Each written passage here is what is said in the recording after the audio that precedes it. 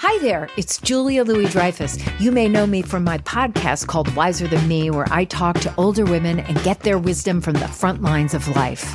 I was amazed by how many people told me our show made them look forward to getting older, which is why I'm here to talk about season 2 of the show. Sally Field, Billie Jean King, Beverly Johnson, Ina Garten, Bonnie Raitt, just to name a few. All hail old women. Wiser Than Me season 2 is out now from Lemonada Media.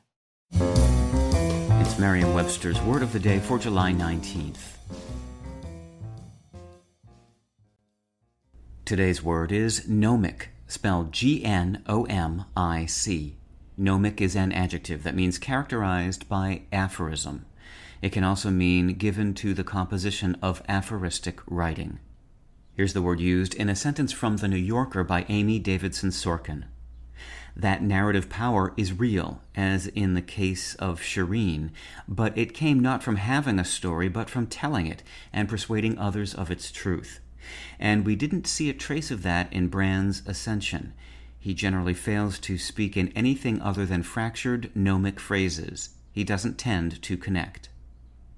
A gnome, G-N-O-M-E, is an aphorism, that is, an observation or sentiment reduced to the form of a saying. Gnomes are sometimes couched in metaphorical or figurative language, and they're often quite clever, and they're always concise. We borrowed the word gnome in the 16th century from the Greeks, who based their word gnome on the verb meaning to know. The other gnome, G-N-O-M-E, referring to the dwarf of folklore, comes from New Latin and is unrelated to the aphoristic gnome. We began using gnomic, the adjective form of gnome, in the late 18th century. It describes a style of writing or sometimes speech characterized by pithy phrases which are often terse to the point of mysteriousness. With your Word of the Day, I'm Peter Sokolowski.